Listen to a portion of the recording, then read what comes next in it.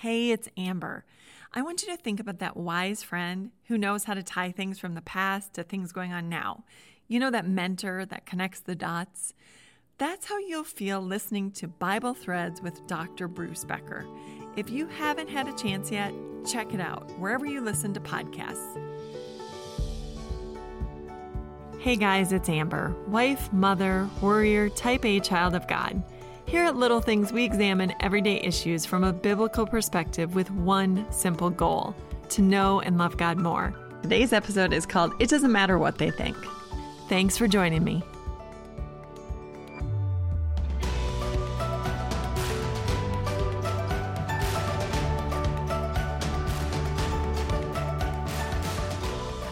I have to tell you, I am so excited for this episode.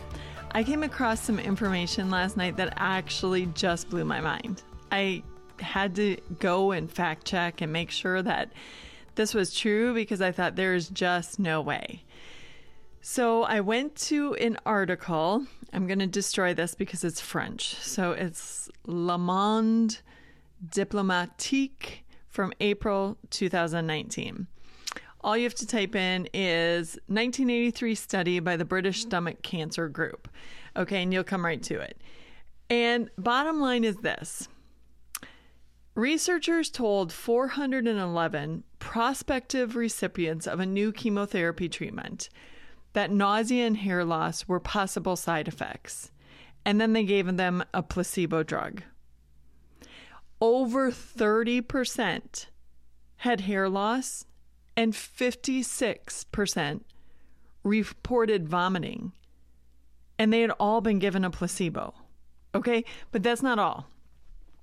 The power of placebos goes even further. So in 2007, a young man presented to the ER. He had plummeting blood pressure. He was shaking. He was sweating. After an argument with his girlfriend, he took 29 antidepressant pills that he had as part of a clinical trial. They gave him 6 liters of saline, but his condition only worsened. Finally, they got in touch with the trial people, and they discovered that he was given the placebo. So within 15 minutes of finding that out, he was completely well, walked out of the ER. Okay. Why did this happen? The article went on, and I'm probably not going to do it justice. I'm just going to tell you 2 reasons why this happens. Number 1 is conditioning. Our brains are conditioned to respond. So if we've taken Tylenol in the past and it alleviated our pain, our brain responds the same when given a placebo. The part of your brain that stimulates the production of endorphins goes, hey, I just took something. I think I'm feeling better. So there's conditioning, but there's also expectation. A quote from the article says, patients are more suggestible when they are anxious, so they go along with the objective of the treatment and feel at least some of the expected or feared effects. So if they expect it, they pretty much just have that happen, which is insane. From now on, I'm going to expect to lose weight. I'm going to expect to have good relationships, and I am going to expect to be quite joyful in my life. There was another quote from Ambrose Pare, P-A-R-E, with a accent mark. This quote was from the year 1581, and it said, "The world wants to be duped, and doctors are often constrained to order, or rather permit patients to use a placebo because they want to." He was saying, look, doctors give people placebos all the time because they want to feel a certain effect. And once you give them the pill, they think that that's what they're going to get no matter what. I don't know what you think about this. I think this is insanity. That we are so easily exploitable. It's just crazy to me that it is so easy to do that. But then I start thinking, doctors aren't the only ones who can speak to the anxious. Satan, too, loves to dupe us. And when we're overwhelmed, when we're scared, when we're nervous, when we're worrying, so often we fall into the placebo effect. We think things like, oh my goodness, I'm just worthless. I'm old. No one needs me. They'd be better off without me. I can't do anything right. I'm so tired. I have no control of this. Why aren't my children talking to me? Maybe the worst is going to happen. I mean, you just go down this absolute spiral of thoughts, right? And Satan and his evil army are right there egging it on. Just like, yes, so true. Remember when you did that really stupid thing? Do you remember that? Or do you remember that time that you heard that so-and-so's child actually, did break an arm or a leg? Or do you remember when do you remember that news article that said that person who went and did that activity, they died? So, there's a good chance. Well, it's sort of like losing the hair and being on the brink of death from taking something that wasn't true. The Apostle Paul tells us in Ephesians 6:13 and following to put on the full armor of God so that when the day of evil comes, you may be able to stand your ground. And what is this armor? We aren't talking about something that, we have to get out of our storage room and put it on so that we can actually get through the night. We're talking about spiritual warfare and about the equipment that God has given us so that we can stand when everything around us is vying for us to fall down. It starts with the belt of truth. It's not something to hold your pants up. The belt of truth, we're told in a December 2019 article from the online forum Connect Us, explains a Roman soldier's belt was made of metal and thick, heavy leather and was the carrying place for his sword. It also had a protective piece that hung down the front. His belt held all the other pieces of his armor to be together. To be fitted with his belt meant he was ready to face action. When we know the truth, we know that none of those lies that come into our head, either because of our sinful nature or a reminder of our sin in the past or the army of Satan whispering at it, none of those are true. They don't stand up to the truth. God says exactly who we are. In Isaiah 43 verses 1 and 2, he says, this is what the Lord says.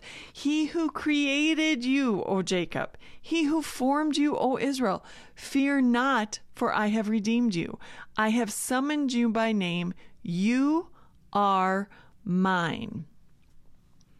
God formed and created us. We aren't here by accident.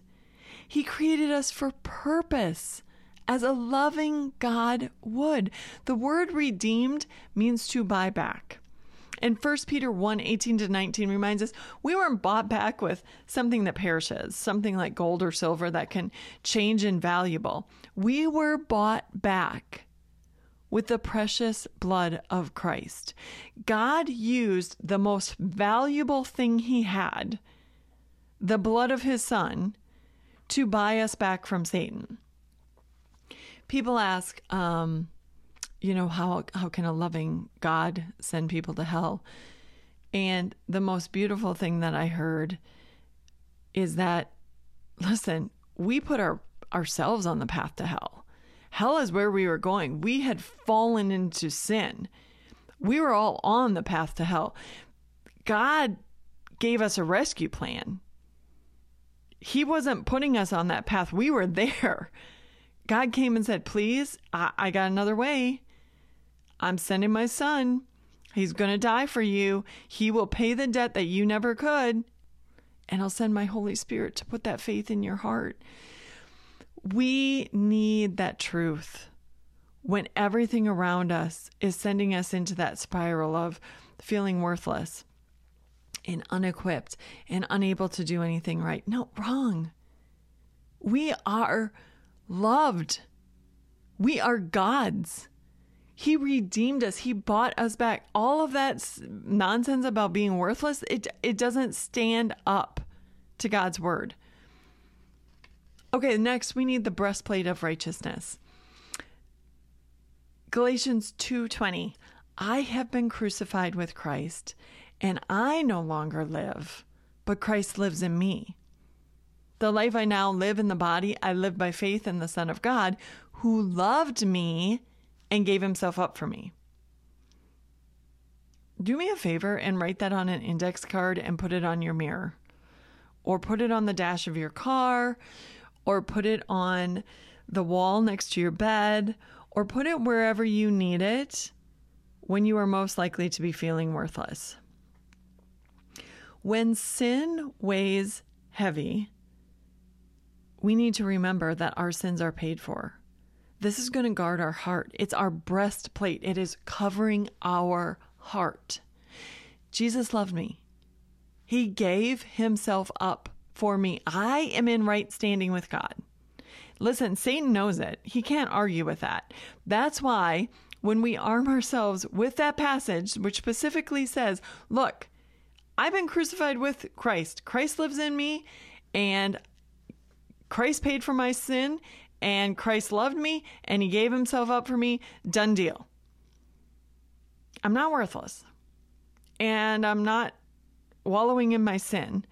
I don't have to sit in my shame. Yeah, I did it, and Christ paid for it. Done. Guard your heart. Number 3, we need feet fitted with the readiness that comes from the gospel of peace. We all need to be super quick to live out Ephesians 4:32, which says, be kind and compassionate to one another, forgiving each other, just as in Christ God forgave you. Super, super easy to recite, and so much harder to live. I can teach this passage and turn around and do just the opposite 2 hours later. So to be kind means you don't have to say everything that comes to your mind. You can choose your words. You can choose your tone. You can choose not to say anything. You don't have to point out everybody's sin. You do not have to critique. You do not have to point out a better way. Sometimes you can just love. To be compassionate is to show concern for others. Notice when they're tired. Notice when they're overwhelmed. Notice when they've worked really hard for something. And like I said, keep your mouth shut. So what? So what if the meat was a little dry? So what if the cake is a little flat? So what? Show concern. Notice when people are not doing well. If they come to you for help, don't avoid them. Don't neglect them. Follow up. And then forgive. Forgive completely. That's how Jesus forgave. It says to forgive just as in Christ God forgave you. You know how he forgave us? He puts our sin as far away from us as the east is from the west. That means he doesn't bring it up. That means it is gone. Like, even if you were to look for it, you couldn't find it, because somehow, somewhere, if you can find where the east meets the west, that's where our sin is. So it is so far away from us on either side that we couldn't find it even if we tried. That's the way we need to be when we're forgiving. Rush in to rescue. Rush in when someone has fallen and they feel the weight of their sin. Rush in to remind people who they are in Christ. Rush in when they are believing the lies of Satan and they need the truth. And rush in to be quick to forgive. Don't even bring it up. Forget it. It doesn't matter. I know I've done the same thing a million times. Don't even worry about it. You are forgiven. Christ paid for that sin. It's gone. Number 4, we're to take up the shield of faith. Walking by faith means believing what God says, not how we feel. I get it. I can easily rely on my emotions, but my emotions are liars. They will have me feeling so horrible about myself, and they will keep me in that shame. But that's not the truth.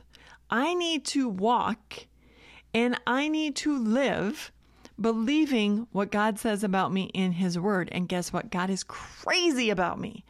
And he's crazy about you. The whole Bible is full of love passages about how much he loves us and how much he gives up for us and how distraught he is when we wander away from him. Go to 1 Peter 2, verse 9. Go there and highlight, circle, write down, you are chosen. You are royal, you're holy, you are God's special possession. You belong to God. And with that, if we have that shield of faith of knowing who we are, Satan's arrows, they just fall flat. They can't penetrate our heart. They can't get to that belt of truth. They can't get past that because the truth is that God loves us. So we got to have that shield of faith to protect us. Then we need the helmet of salvation. The helmet covers your brain, your thought process, what you think about yourselves. Ephesians 2, 8 and 9 says this: it is by grace you have been saved through faith. And this not of yourselves, it is the gift of God, so that no one can boast. Our salvation is a done deal. We don't have to say, oh man, I'm so bad. There's no way God could forgive this. Man, I'm just worthless. Here I did it again. I said I was never going to do this again, and I fell into it again. Put that helmet of salvation on and remind yourself that it's all by grace. Think of the person you know who lives the most righteous, sanctified life. I don't know who that is. It might be a parent. It might be someone at church. Might be your pastor. I don't know who you're thinking of, but think of someone. They got their salvation exactly the same way you did. By grace. Couldn't have earned it. Salvation, faith, it was put in their heart by the Holy Spirit. It was a gift. They can't boast. They can't say, hey, I'm so much better than you. Man, I'm in better standing than you are.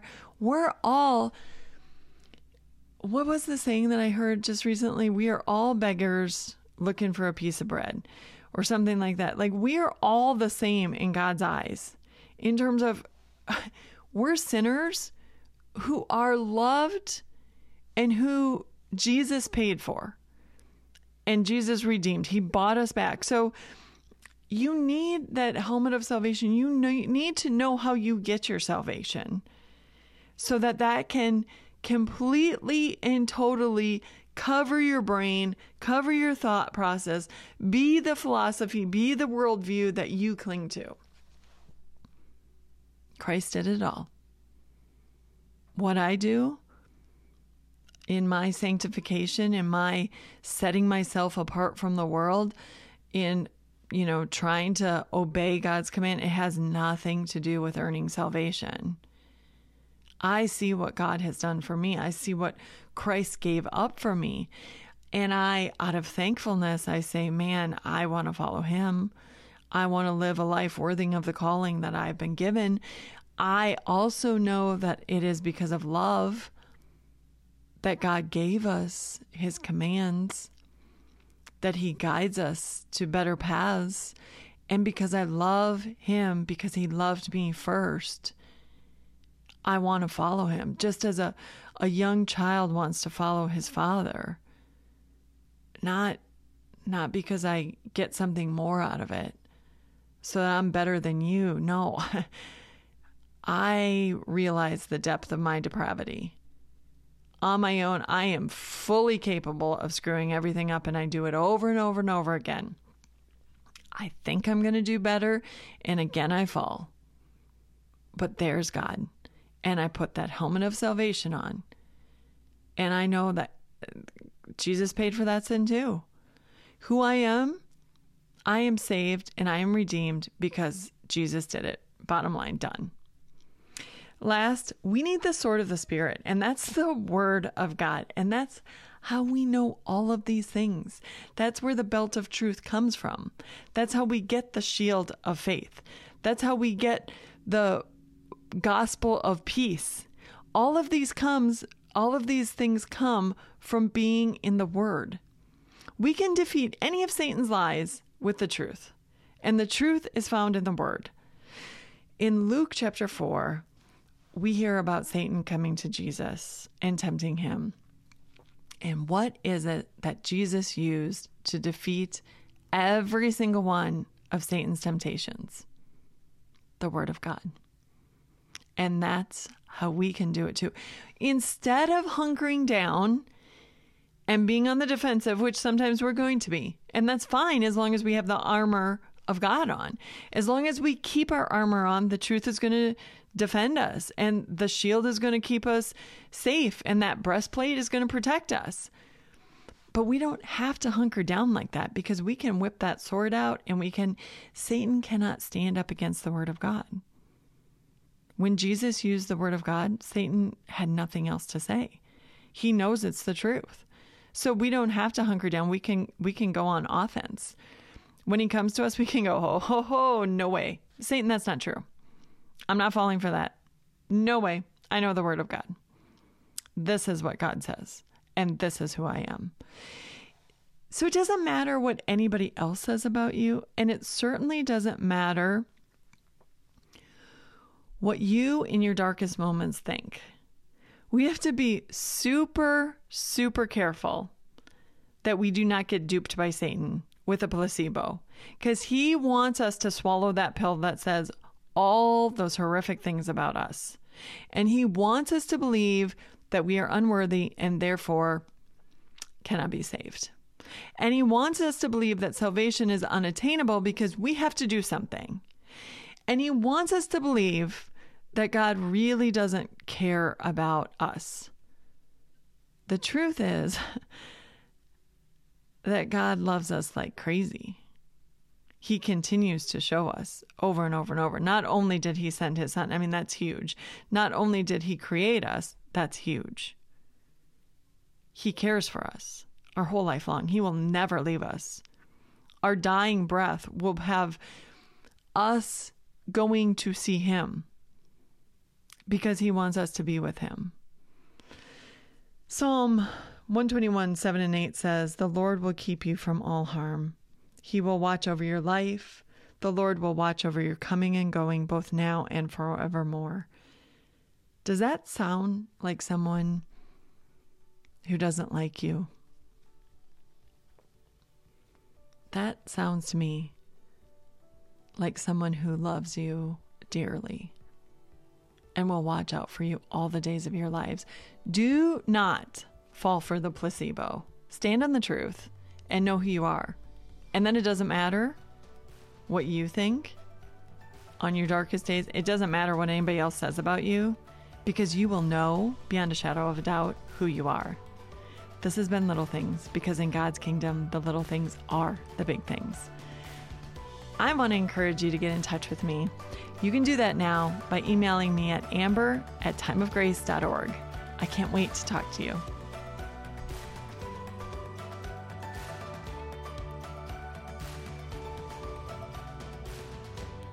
Hey guys, I just want to take a minute to thank every single one of you who has taken the time to pray for the important work we're doing, or made a donation, or took the time to encourage any one of us at Time of Grace.